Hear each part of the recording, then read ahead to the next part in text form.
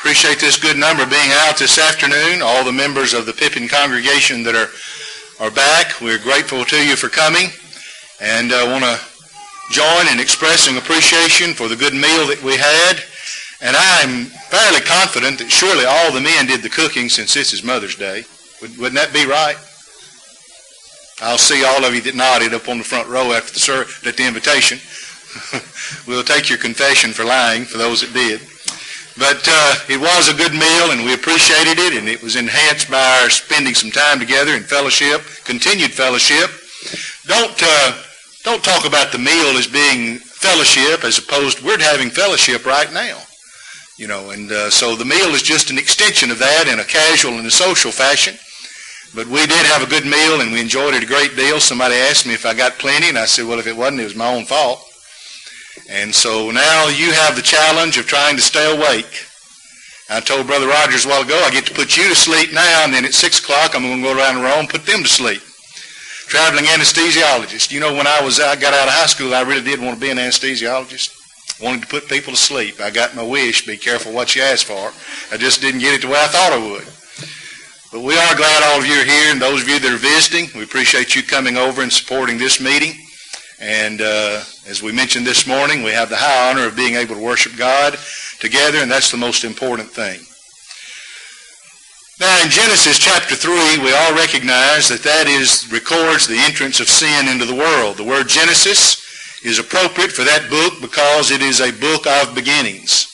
It records the beginning of the created world, universe, and everything that is in it. It records the beginning of the home, the beginning of nations, and the beginning of sin, and we might even say the beginning on earth of the scheme of redemption as it begins to unfold. But in Genesis chapter 3, we read in verse 8 that they heard the voice of the Lord God walking in the garden in the cool of the day. And Adam and Eve hid themselves from the presence of the Lord God among the trees of the garden. And the Lord called to Adam and said, "Where art thou?" And Adam said, "That I was afraid because I was naked and I hid myself." Now you keep reading, and the Lord asked him, "Who told thee that you were naked? Have you eaten of the tree in the midst of the garden?" But I want us to think now, God asked Adam a question in verse 9 when he said, "Where art thou?" and also in verse 11. But it's one of those occasions where God did not ask the question from Adam in order to gain information. God knew where Adam was at and Eve were at. Hebrews chapter 4 and verse 13 says, "Neither is there any creature that is not manifest in his sight, for all things are naked and open before the eyes of him with whom we have to do." In Proverbs chapter 15, and I believe it's about verse 13, we read that the eyes of the Lord are in every place, beholding the good and the evil.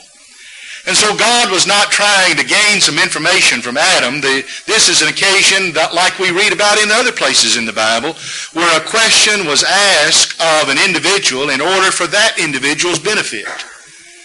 You remember in Matthew chapter 16, Jesus asked the disciples, "Who do men say that I, the Son of Man, am?" Well, he knew.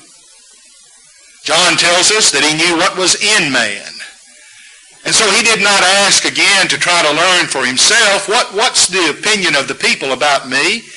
And then he turned that question, the reason that he asked it, no doubt, is after they had given the various answers, he said, "Who do you say that I, the Son of Man, am?"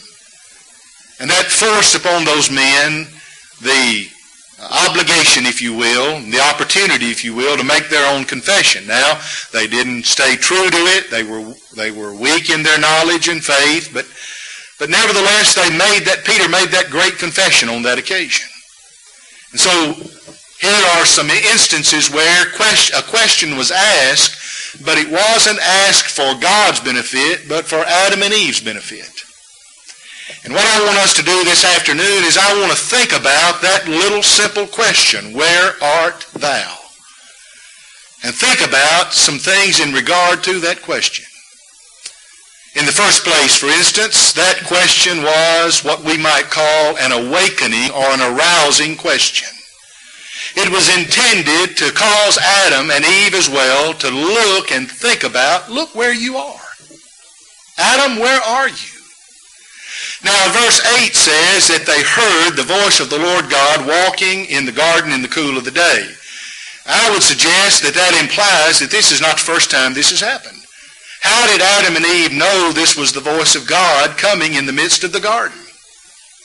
It may well be that this had happened on other occasions. How long, how much time passed between the creation of Adam and Eve, recorded in chapters 1 and 2, and this sin in chapter 3, we're unable to say definitively.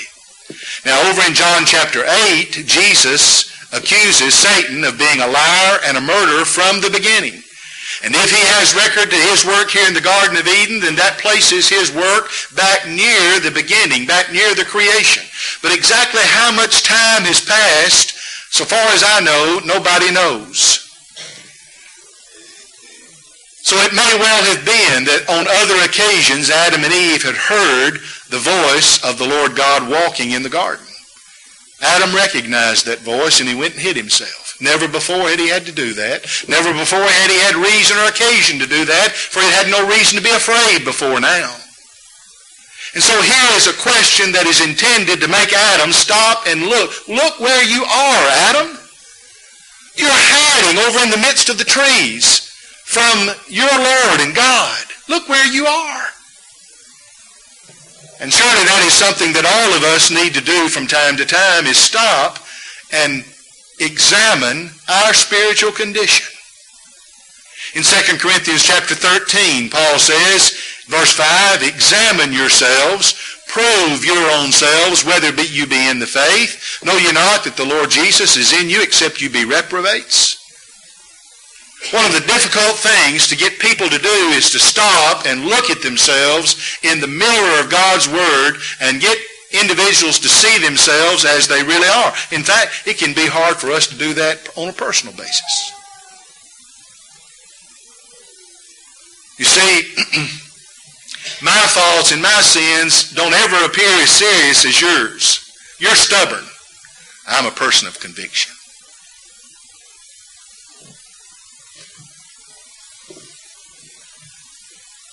But I need to see my sins and see myself as I really am. In 1 Corinthians chapter 11, in verse 28, Paul said, so let a man examine himself, and so let him eat of that bread and drink of that cup.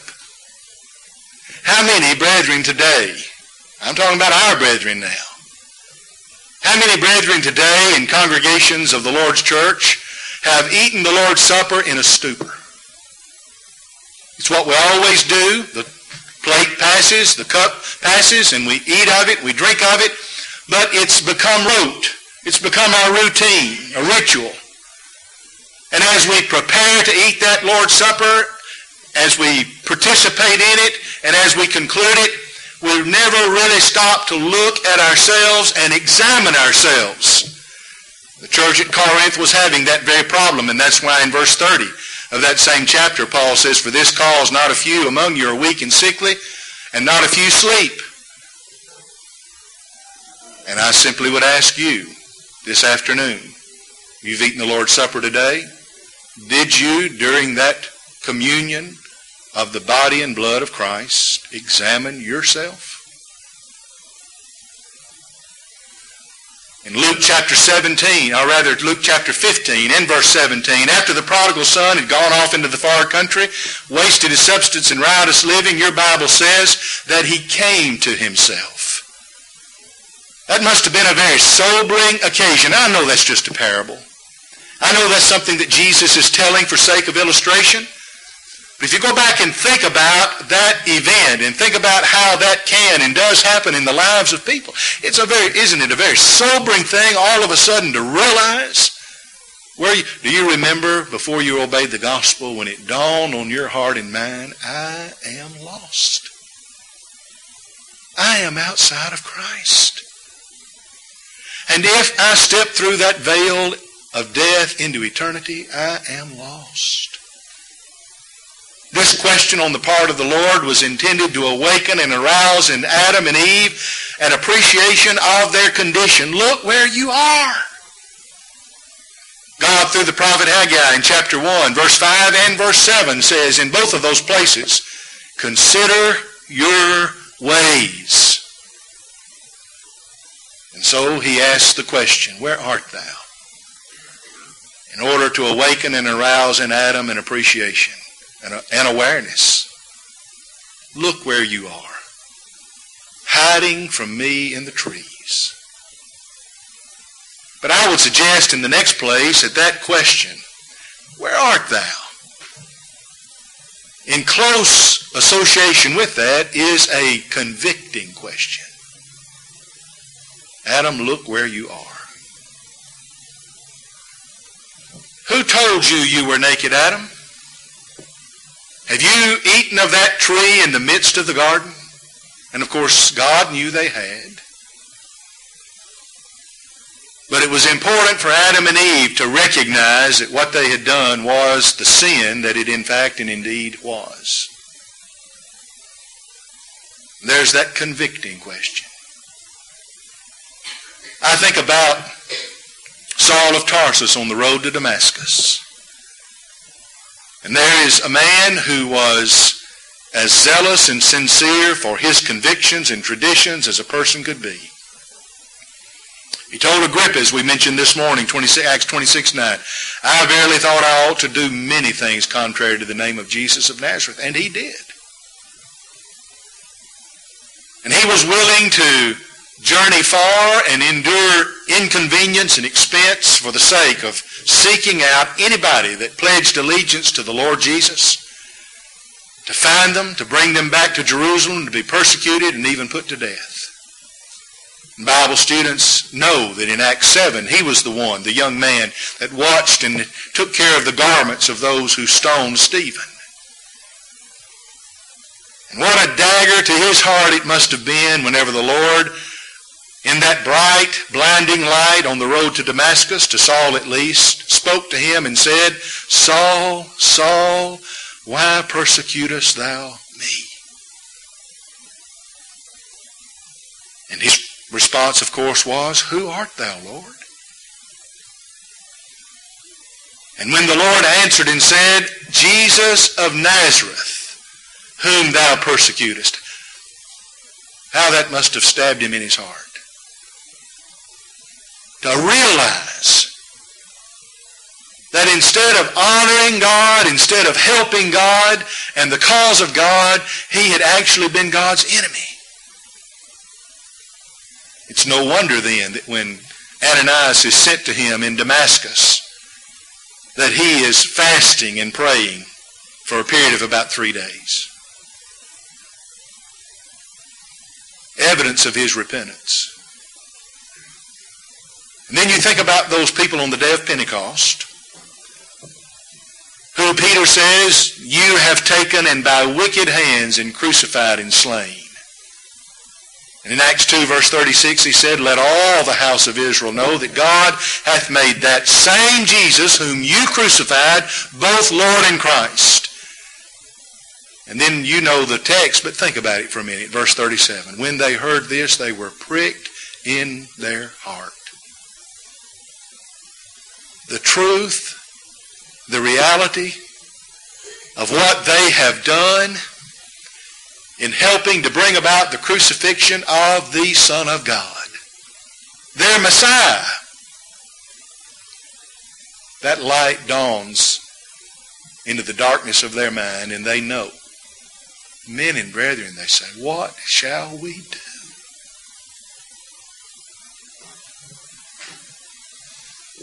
The question is intended to arouse in Adam the knowledge of where you are and the knowledge of your sin. And while that is not a pleasant experience, it is essential in conversion. To be made aware and appreciative of the depth of our sin. And whether a person is being converted in initially coming to Christ to become a child of God, or as a child of God needing to be restored, to have that light dawn upon the darkness of the mind, to be aware that I am lost and undone in sin is essential. You remember Isaiah, in the year that Uzziah died, Isaiah chapter 6. Isaiah had that heavenly vision, saw the Lord high and lifted up, And Isaiah saw the sinfulness of sin in himself and his nation. As he saw that heavenly vision and the glory of the Lord, his answer was, "Woe is to me, for I am a man of unclean lips and dwell among a people of unclean lips." And so the question arouses in Adam the conviction of his sin. And let me pause here just a moment and make this observation with all of us. From the standpoint of the wickedness and meanness and evil that we see in the world around about us, what Adam and Eve did seems very minor and insignificant, doesn't it? They ate a piece of fruit. But it was sufficient to cost them fellowship with God, at least in the way they had enjoyed it prior to this.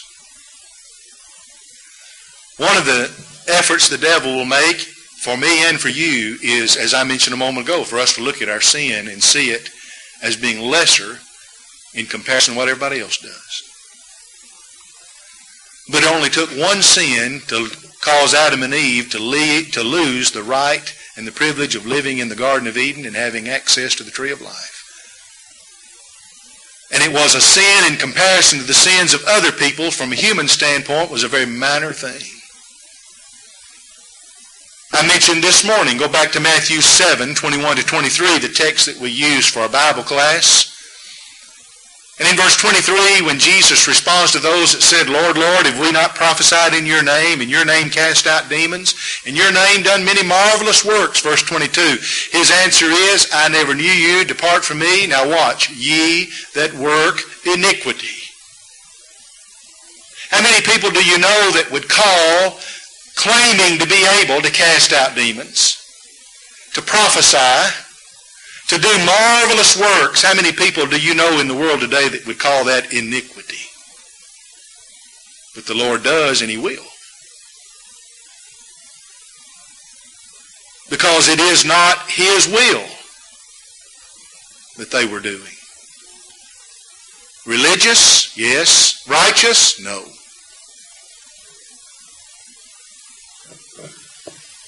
And so the question asked Adam, "Where art thou?" But I want you to notice in the third place, it is a question that is a grief-filled question.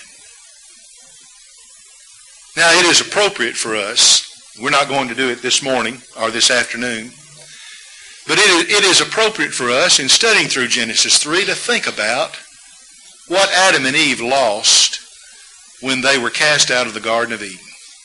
That has a place and it's profitable. But have you ever thought about what God lost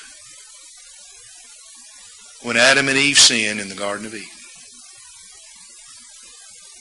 No more could God, because of the holiness of His character, because of His just nature and righteous nature, no more could God go in and treat Adam and Eve as if they'd never sinned. God lost something in the Garden of Eden, folks.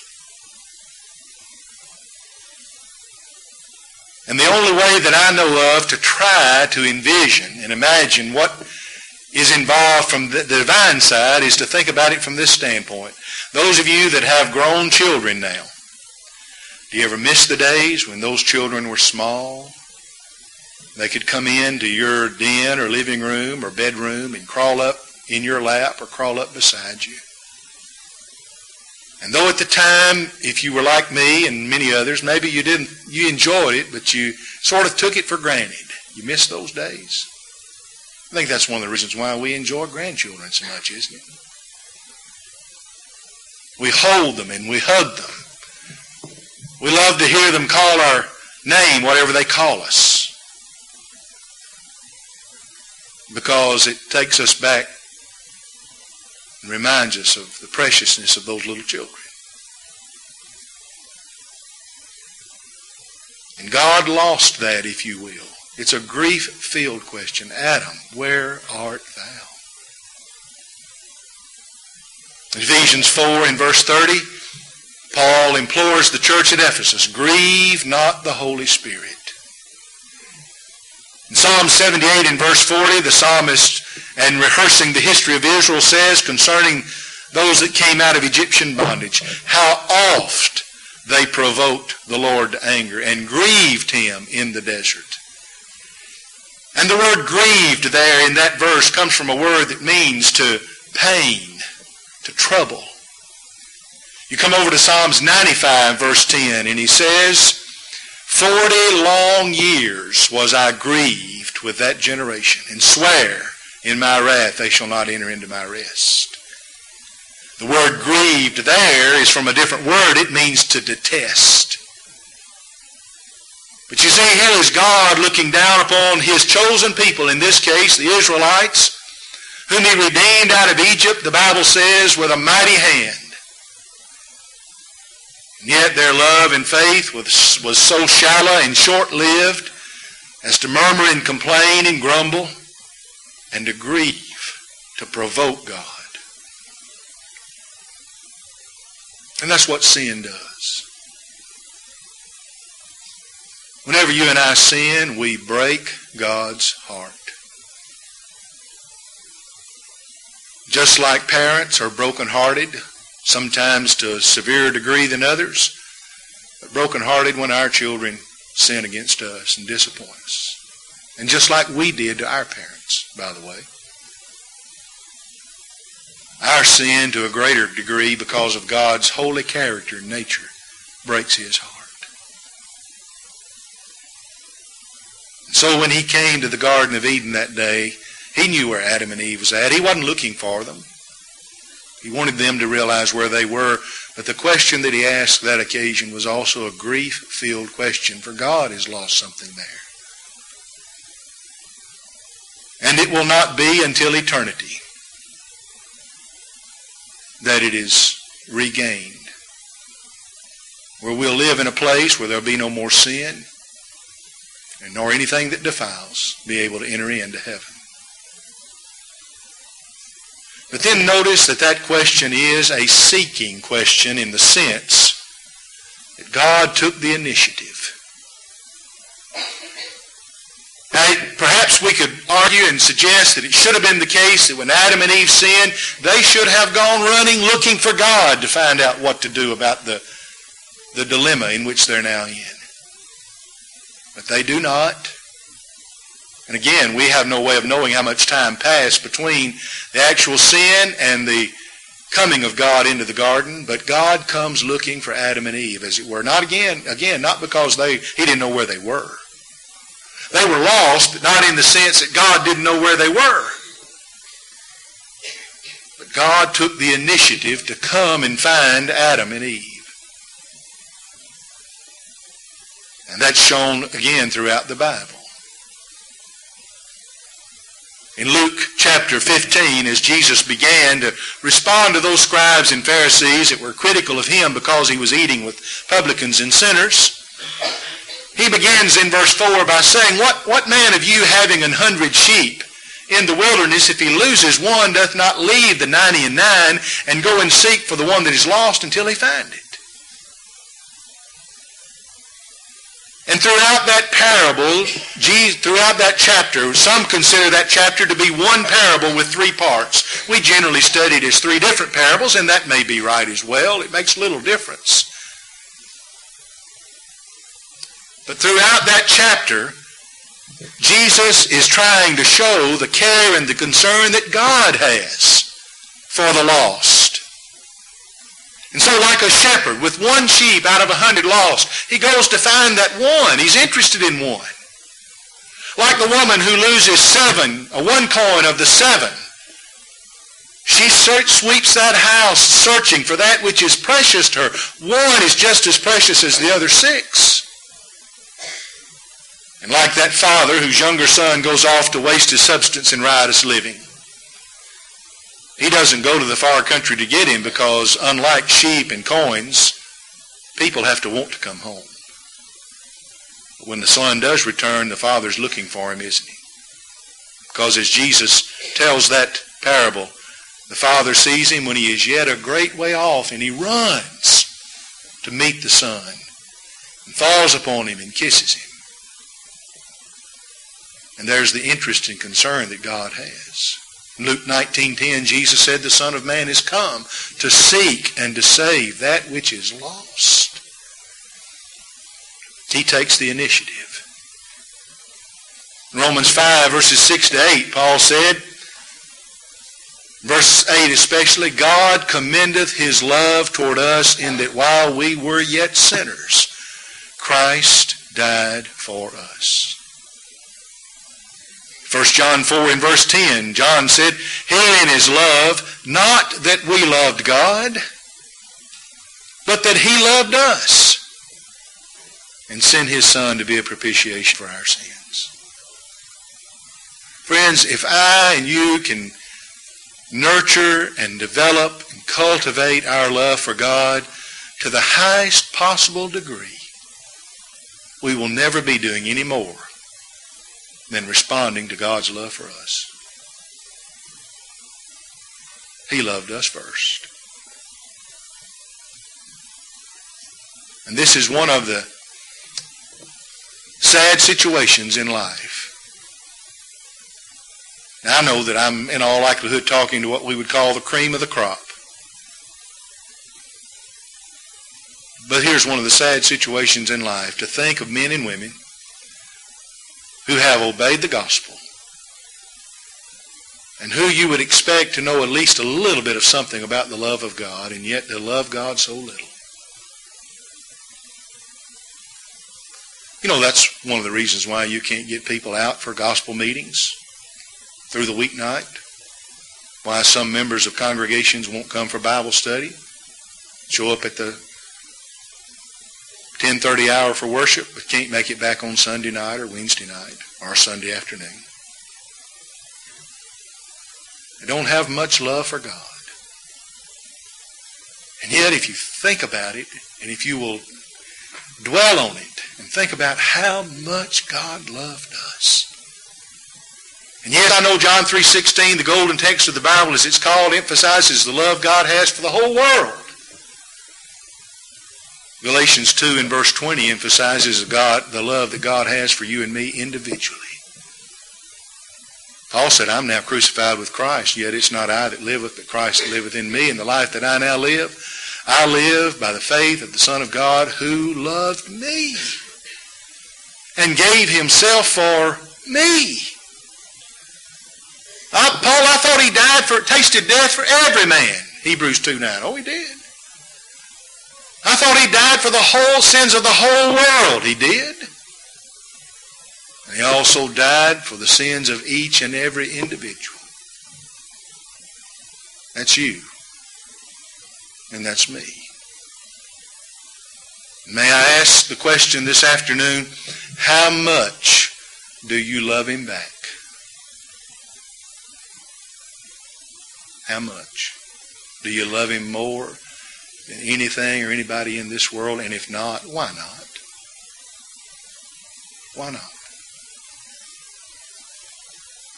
But last of all, I want you to think about the fact that that question is what we might call a summoning question. Now, I've never received a summons to court. Well, I take that back. One time to appear for jury duty. I didn't get picked, which broke my heart. But I did get summoned one time to appear for jury duty. I took that pretty seriously. I was fairly certain if I didn't show up, they'd send somebody to come and remind me that I was supposed to have been there. Now God comes and says, Adam, where art thou? And that question was not to find out where Adam is, but in essence, it is a call to Adam that says, Adam, as my daddy used to say, come on out and get your whipping. It's time to deal with this. Whether there'd been several minutes or several hours that have passed between the time they've eaten that forbidden fruit and the Lord comes, the summons comes for judgment. God told Adam and Eve, in the day you eat thereof, you'll surely die. In Genesis chapter 4 shows that they did. Not immediately, but they did. Romans 5 in verse 12, as by one man sin entered into the world, and death by sin, and so death passed upon all men, for that all have sinned. 1 Corinthians chapter 15, Paul said, as in Adam all die. Now we do not die spiritually. The prophet Ezekiel, God through that prophet said, the soul that sinneth, it shall die. Ezekiel 18 and about verse 4 and again about verse 20. I don't bear the guilt of Adam's sin, but I do bear the consequence in that I die physically.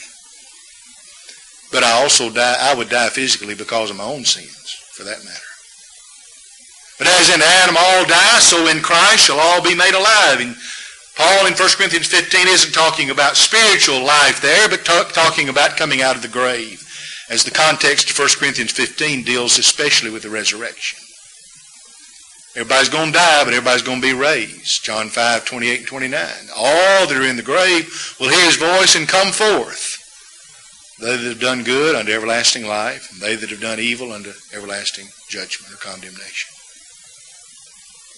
The wages of sin is death, Romans 6:23, and sooner or later we're going to be summoned to give an account for ourselves. Romans 14:12, every one of us will give an account of himself to God. You know, in the world in which we live, there are folks that do a lot of accounting for others. But on the day of judgment, the only one for whom I must give account is myself. Now, certainly part of that will be my influence upon others for good or bad, but I'm going to give an account of myself. You won't be there to help me, to argue for me or against me, neither will anybody else. I'll give an account of myself to God. One day that summons comes for all of us, the day of judgment. Adam, the Lord called out to him, where art thou? He needed to stop and look and think about where he was. Have you done that lately? Have you thought about where you are spiritually in your relationship with God? And if you make that step into eternity today, where you will be forever and ever and ever without end. As you live, so shall you die. As you die, so shall you be raised. As you're raised, so shall you be in the judgment. And as you are in the judgment, so shall you be in eternity. You're not, and I'm not going to live in the flesh and be raised up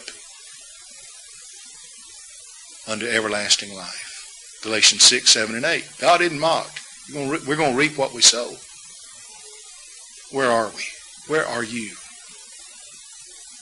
And if in thinking about that, you realize and know today that you are in sin and not in Christ faithful, will you be mindful of how that breaks God's heart? In 2 Corinthians 7:10, will you let that godly sorrow work repentance not to be repented of, as opposed to the sorrow of the world that works death? Will you turn away from that sin in that repentance, knowing that Christ came seeking you that you might be saved? Will you answer heaven's call today, sent out through the gospel, to obey the gospel? If you need to be baptized, won't you come and do that? It only takes a few minutes, and yet it alters your eternal destiny as you abide faithful in Christ. And if you have done that and haven't abided faithful, the Bible teaches that somehow, some way, it's going to be worse for the unfaithful child of God in the day of judgment in eternity than it will be for those who never obeyed the gospel. 2 Peter 2:20. If after we have escaped the pollutions of the world through lust, through the knowledge of our Lord and Savior Jesus Christ, and we're again entangled therein and overcome, the latter end is worse than the beginning. Peter says it would have been better for them not to have known the way of salvation than after knowing it to turn from the holy commandment delivered unto them. How could it be better not to have known? I don't know altogether. Except to know this: if I'm lost for all eternity, I will be tormented with the realization, I'm not supposed to be here. This isn't where I was bound. This was not at one time my eternal destiny. I'd escaped this. And the physical torment and agony will be magnified by the emotional torment and agony of knowing that that's not where I was supposed to be. If you know you're in that condition today, won't you do something about it? Repent of the life you've been living. Let brethren pray with you and pray for you. Won't you do that? The Lord asks, where art thou? Where are you this afternoon? If you need to respond to heaven's call, won't you do it while together we stand and sing?